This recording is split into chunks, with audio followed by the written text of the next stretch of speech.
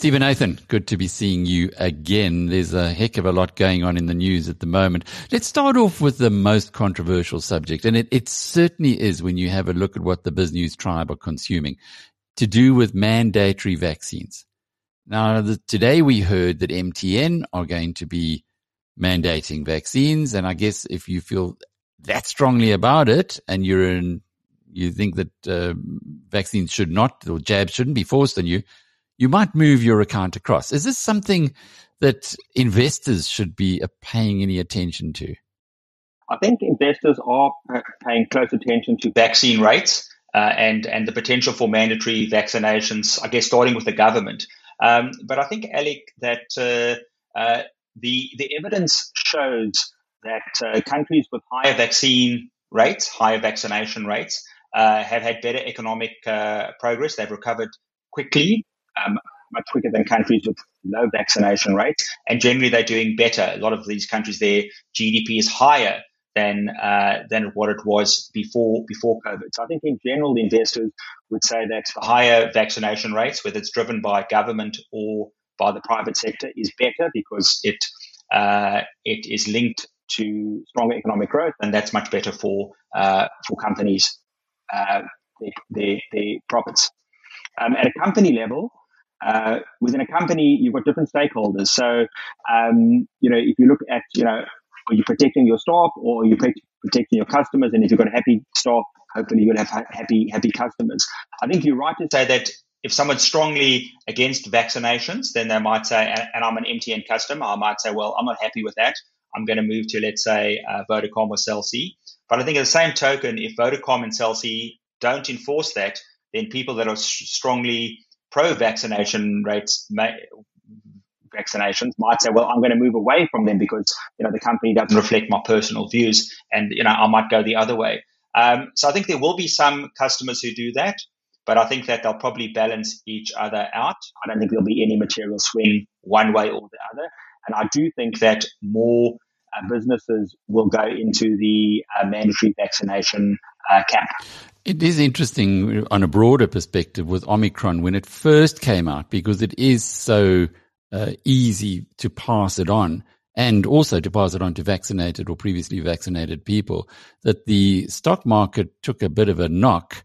There was a flight to quality. The dollar was strong. We saw the rand going way above 16 against the dollar. But now that it appears as though, yes, it might be more easily transmissible, but it does seem to be less or lower mortality or less serious illness from it, that the markets are picking up their head again. Is this a rational response? Well, it's difficult to understand the markets, because the markets also take a very short-term view, and it's often that you want to if you're going to panic first, and when you do see some negative news, like a new variant that could result in lockdowns, and then less travel and less commerce globally, then you're going to see a potential negative reaction. But I think it's very short term, and I think markets are a little bit concerned, as they should be, because prices are at elevated levels, valuations are at elevated levels. So a lot of good news is in the market, and then when you get a negative surprise in a good market, there's more room to react on the downside. And there's other concerns, inflation, the global supply chain, I think, has been something that has been underplayed and sort of not as well understood by central banks. I think this issue of, is inflation more permanent or temporary? I think a lot of the central banks have said it's temporary, and it seems to be that it's actually not temporary. There is some kind of structural change going on with inflation because of supply chain pressures. So there's, you're just putting some more negative news in a frothy market. But as you said, the market did go down, and now it seems to be recovering because the variant seems like there's probably some good news coming out of it, because although it's more contagious, the hospitalization rate is dramatically lower. So this could be a good sign for us defeating the virus at some future point. So how are you seeing the way this is all going to play out into the future, given what you said a moment ago, that the market has been, the investment markets, that is, frothy of late? Well, I think that, The stock markets tend to be forward-looking indicators. So the stock market normally says, well, it's normally pricing in what's going to happen in 12 to 18 months' time. I mean, that's generally what happens. So there's often a disconnect between what we call the real economy, the way we feel things at the moment, versus what the stock market as a forward-looking indicator. But the stock market has really been buoyant, and I think it surprised the vast majority of people how well it has done, although it has been concentrated, quite narrowly in the tech sector. But we've seen that other sectors have subsequently benefited. So I think there's a lot of good news in the stock market, and I think that we've all got to temper our return expectations going forward. I tend to be a longer term investor, and what I'd say is if you look at the next 10 years of returns compared to the last 10 years in the global equity market and the global bond market, where you've had phenomenal returns. You've had bond yields fall, so you've had good returns in bond markets, and you've had phenomenal returns from stock markets. I think it's highly unlikely you're going to see that the next 10 years are as good as the last 10 years. That doesn't mean you're not going to get decent returns, but I think there's a lot of expectations are very, very high, and I think there's more room to disappoint than to surprise on the upside. So stock picking is going to be a skill that it'll be highly prized if you have a more difficult stock market. Listen, stock picking is always a highly prized skill, and kind of the important thing is to get the sectors right, because if you got sort of like the tech sector right, and then we're talking about platform companies, big software providers, that's the call you've got to make right. Whether you get, doesn't matter whether you pick you don't have to get the very best one, but if you picked, like the automotive sector as an example, then doesn't matter if you pick the best company, you would have done poorly. So what's really important is to try and get the sectors right. But that's also easier.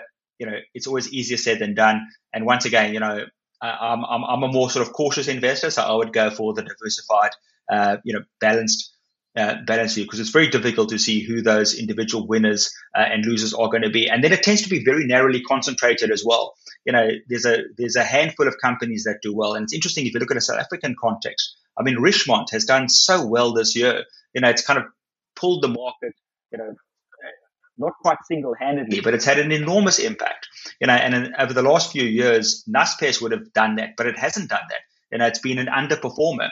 And, it's a lot of people would say, well, if Naspers underperforms, all you got to get right in South Africa is the Naspers call, and it never plays out quite as simply as that.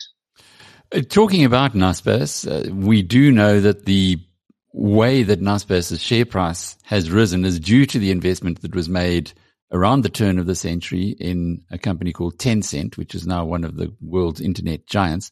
Tencent seems to be repaying the favor by investing today more than R1 billion in a South African business, TymeBank. Yes, so TymeBank, it's a phenomenal success story. It's been around a while, and I think it's only in the last sort of 3 years, that it's really got its business model correct, and it's got explosive growth, and it's somewhere between 3 and 4 million accounts that have been opened. They're not all active, but it's still an incredible achievement. And their technology, I'm actually one of their clients, Alec. I was so interested in this technology and trying to open a bank account, and it really is incredible. You can do it just with your phone and your ID. That's all you need. The technology is amazing, and the big banks with their legacy systems are so far behind. So they've got great technology. They've done, as you say, a sizable capital raising.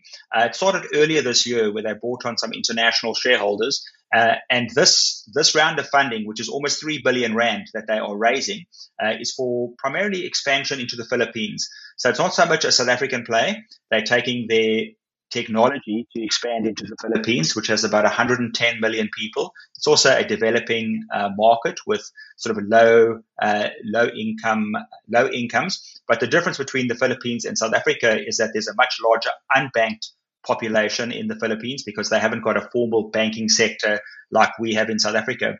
So there's a lot more potential for them to acquire customers, first-time banking customers, using that technology. And that's a very exciting opportunity for someone like a Tencent.